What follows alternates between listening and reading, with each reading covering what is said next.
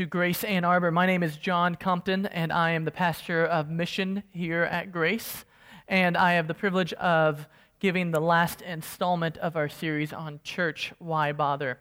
If you're new with us or new with Grace and are interested in getting to know a little bit more about us, these past 4 weeks, including this one, we've been going over our core values. And if you're interested in learning more about us, all of our sermons are online, and that's a good place to take a listen to those if you have time and of interest, and it gives you a good picture of what we seek to be as a church here in Ann Arbor.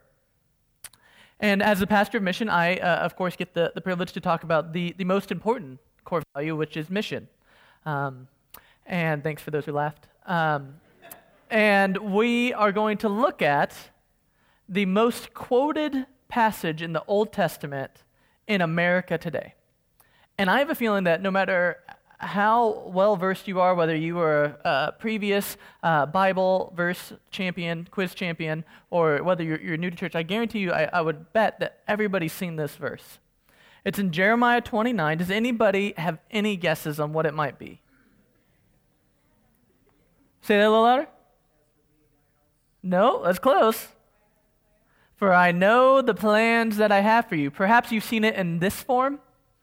Or maybe like this, or maybe in a nursery, or you're looking for nursery ideas like this, right? For I know the plans I have for you, declares the Lord. Plans to prosper you and not to harm you, plans to give you hope and a future. And what we're going to look at is we're going to look at what I'll call the secret sauce of these plans, which is to engage with God and His mission in this world. And to get started, we're going to briefly look at what it looks like, what happens when we don't engage in mission in this world. And it's kind of a blunt answer, but I think it's not an exaggeration to say that the absence of mission leads to death and destruction. The absence of mission leads to death and destruction. T.S. Eliot has this great line in one of his plays where he writes, "Half the harm that is done in this world is due to people who want to feel important. They don't mean to do harm, but the harm does not interest them, or they do not see it, or they justify it because they are absorbed in the endless struggle to think well of themselves." I know this very well because I am often self-absorbed. No better, probably the peak of my self-absorption, probably for many of us, was in my teenage years. One time I was a part of my youth group when I was in high school, and I forget exactly what I had done, but I had done something wrong. I had hurt somebody else in the youth group or something, and I knew my youth pastor wasn't going to be thrilled when he heard about it. And I remember going to this meeting one Sunday night and thinking, not sure if he knew or if he didn't know, and I walk in the room, and I can tell right away that he knows. He is really upset. Doesn't look happy to be happy with me. And so right away I start thinking, how can I get out of this? How can I spin this? How can I make it seem not as bad or really that person's fault? You know what we do. And then I look around the room and I realize that every volunteer leader that's ever helped with the youth group is also there. And so now I'm really concerned because I'm convinced that what's going to happen after our youth group meeting is that the youth pastor is going to pull me aside into a separate room, and we will have this judgment panel that will convict me of my crimes. And so I'm really anxious. I'm not paying attention at all to the whole thing. And our formal time ends, and my youth pastor comes up to me, and I'm ready. I'm thinking, what should I say? And then he gives me a big hug. And I find out that what's happening is my youth pastor, for the first time in his life, is going through clinical depression. And the reason why he's not happy with me is because he's not happy. He's going through a really difficult time. And the reason why all those leaders are there are not for me, right? But they were there to provide him support. But I was so self-absorbed that I didn't see any of it. And that's what happens when we're not in the mission of God, is we get absorbed in this endless struggle to think well of ourselves.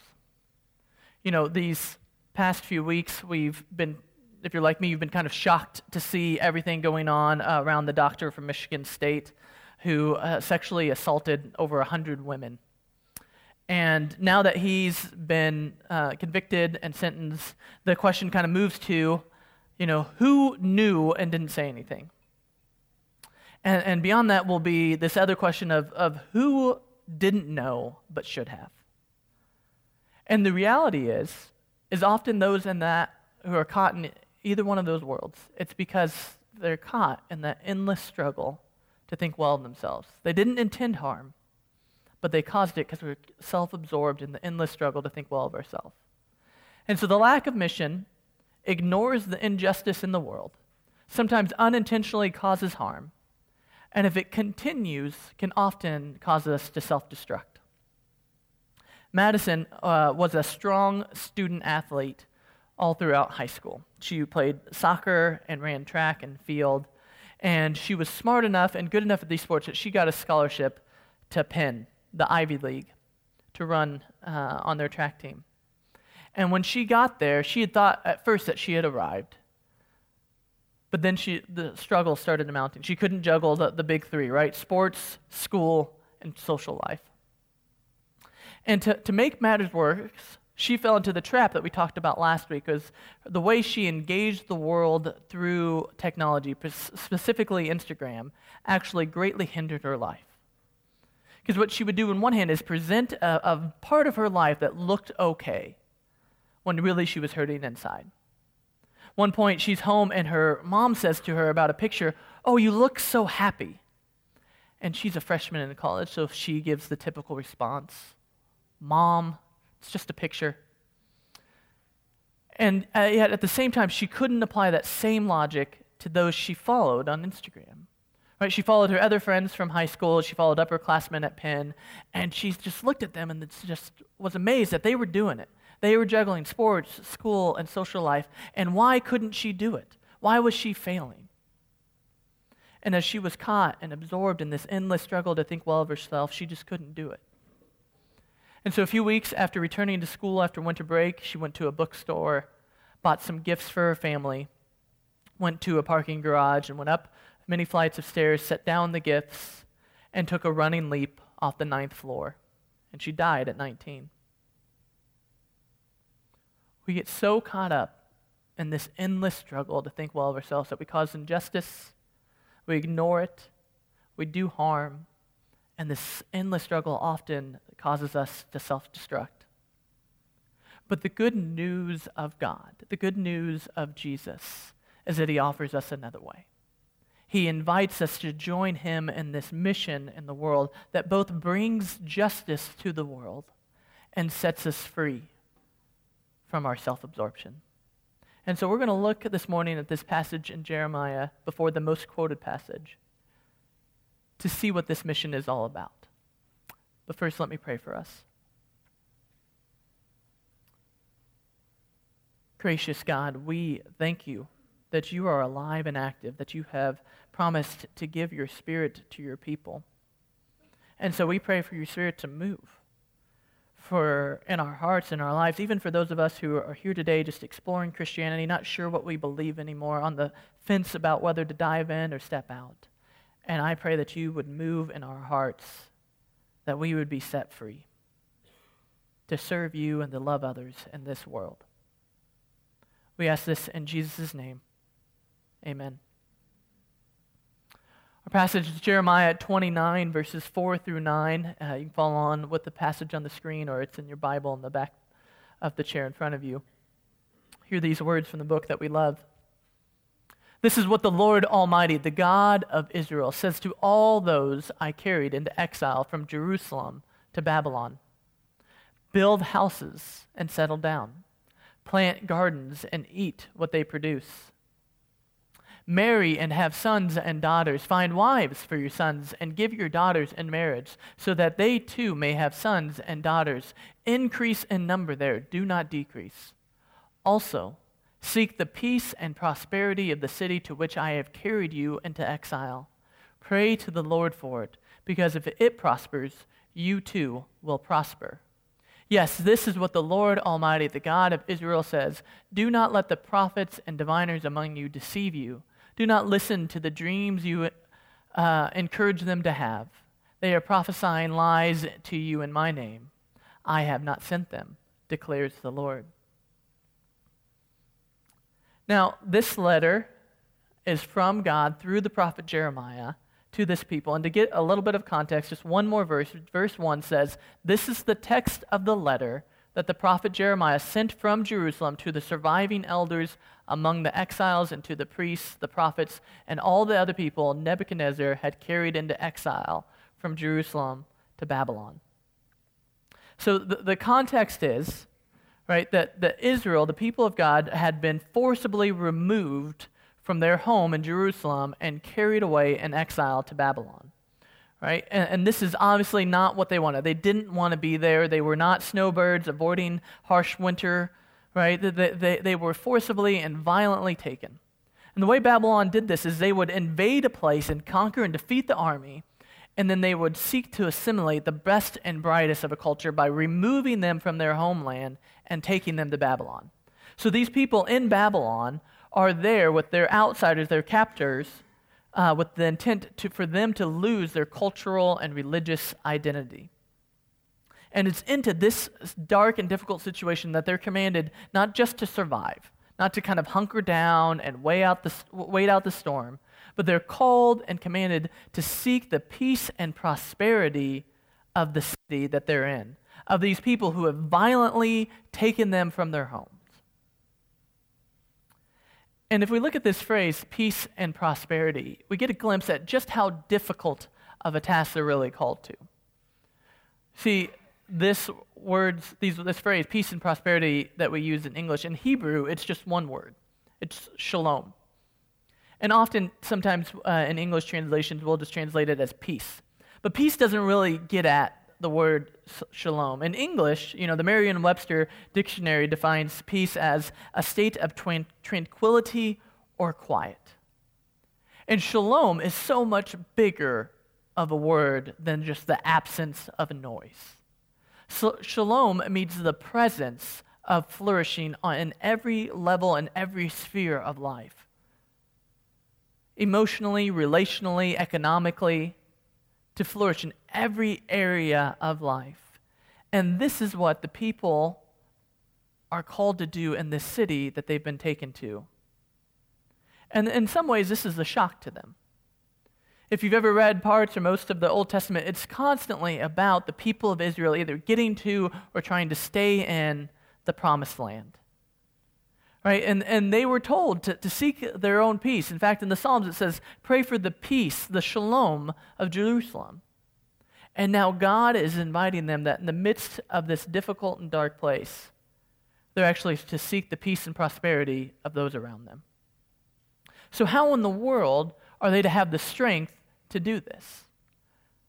How are they to carry out this immensely difficult task?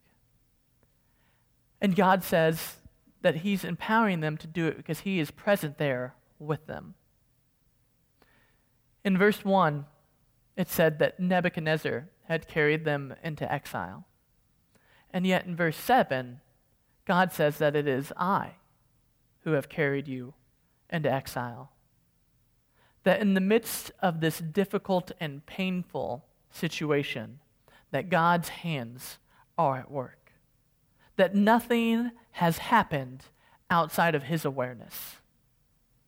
And this highlights one of the most difficult and sometimes painful truths for us to embrace, is that in the midst of difficulty and pain, God is not absent, but God will actually use that for good. This is highlighted in several stories throughout the Old Testament, but probably most clearly seen is the story of Joseph at the end of Genesis.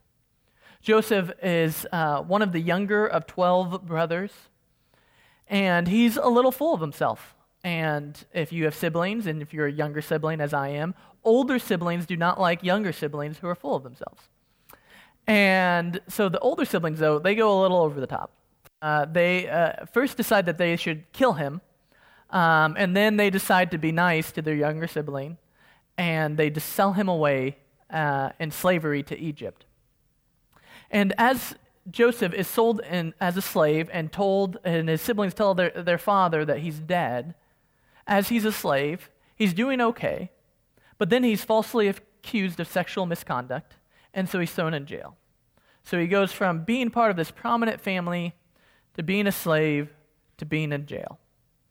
And yet, what eventually happens is that in jail in Egypt, Joseph does something for the king of Egypt, and the king of Egypt frees him from jail, places him as second in command, and Joseph is able to lead Egypt at a time when his leadership was desperately needed because there was a severe famine in the land, and Joseph knew it was coming and was able to prepare things, and he saved thousands of lives because of the way he rationed food. And he ended up saving his own family. Because during this extreme famine, Joseph's brothers are sent to Egypt because they've heard that they can buy food there. And when they arrived, to their great surprise, they encounter Joseph. And they're worried that not only will they not get food, but that worse, that Joseph would throw them in jail or leave them for dead. But Joseph says to them, as for you, you meant evil against me, but God meant it for good. And this is something that we see again and again throughout Scripture, is that people will intend something for evil and harm, and God will use it for good.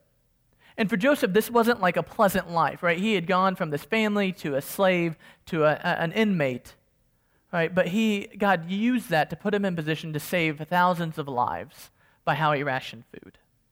And what we see in our text in Jeremiah is that what God had done in Joseph's life for an individual, God was now doing for the whole nation. That God was going to use this terrible and horrific situation for good, to spread his kingdom of love and mercy throughout the world. And so while it may be somewhat surprising for the people of Israel to read this command, it shouldn't be surprising to those of us who are familiar at all with Jesus. Because this is what God does.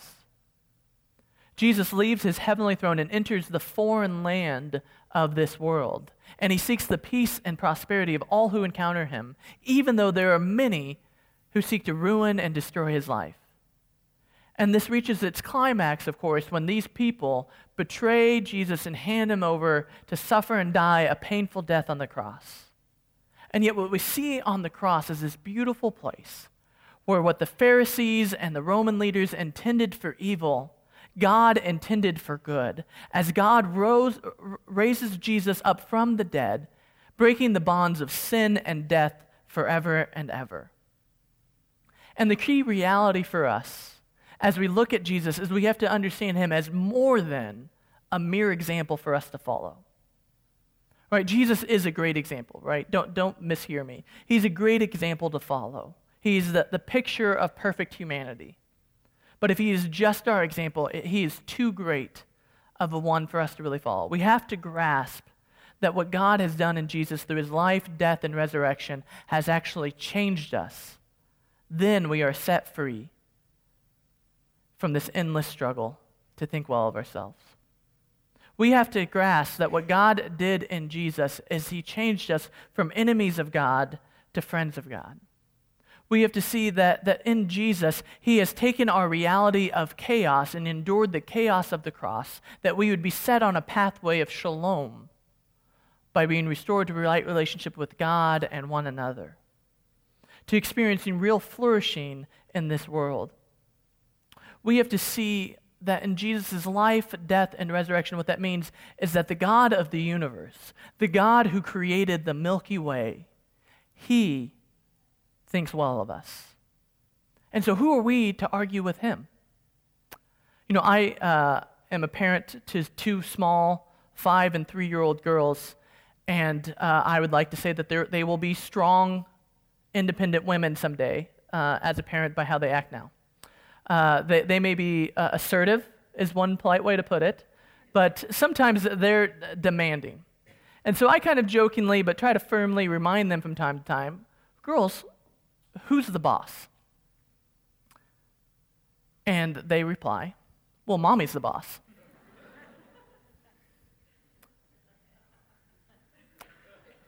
God is the boss, and he thinks well of you. Next to the gifts that Madison left to her family, she placed a picture of herself when she was a younger child holding a tennis racket. And she is full of delight. And it's probably a time of her life that she was delighted in, and she delighted in the world. And I wonder, as I heard about this, I wonder just how her life would be different if she knew how much God delighted in her, if she knew the depth of God's love for her. So know that however you are here this morning, that the God who set the planets in orbit, that he delights in you.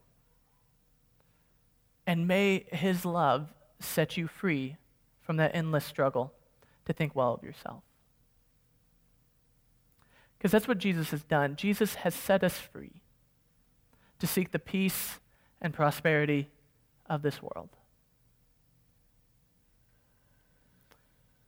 Our text gives us 3 commands to kind of live out this reality. The first is simply to pray for the peace and prosperity of the city. One thing I like to consider from time to time is this reality of, if God answered all my prayers in an instant, what would really change? Like, how much would my family's life be different? How different would my neighborhood be, my community be? How different would my city be? How different would Detroit be? Would Detroit be renewed and changed? And the answer is often no, because I'm still caught in that endless struggle to think well of myself. And this is why we got to remind ourselves of these commands to seek the peace and prosperity of the city. Secondly, he commands us to settle in. And this is particularly true and helpful in a context like ours in Ann Arbor. Right? Many of us are here just for school, or just for grad school, or we're just going to stay just for our first job. And the people of Israel, they were just in Babylon just for a time. It was temporary. And yet God invited them and challenged them to make it their home. And third,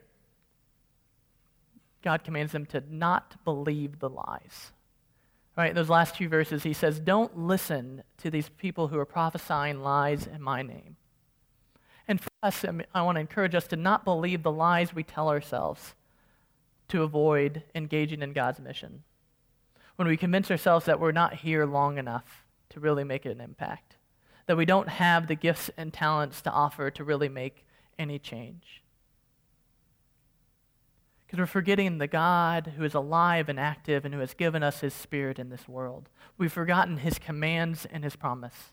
His command to seek the peace and prosperity of the city, because in its peace and prosperity is our own. Right? When he says the plans he has for us that he knows, these plans to prosper, that's not with money and riches. It's plans for our shalom. And this pathway isn't one that is easy, isn't one that's free of pain and difficulty, but I guarantee you it is one that no matter what the world throws at you, no matter how much anyone has ever intended evil or harm for you, God intends to use it for good. So will you join him in his mission? And let me pray for us.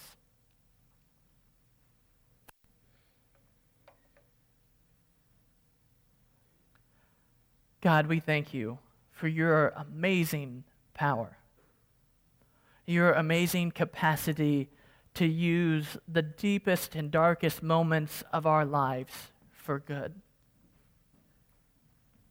And so, God, I pray for those of us especially who are here and don't want to be here, that you would reveal your love to them, that you would give us eyes to see the ways that you're calling us to serve others, to seek the welfare of someone else, and that in doing so we would find our own welfare, our own shalom. We ask all this in Jesus' name. Amen.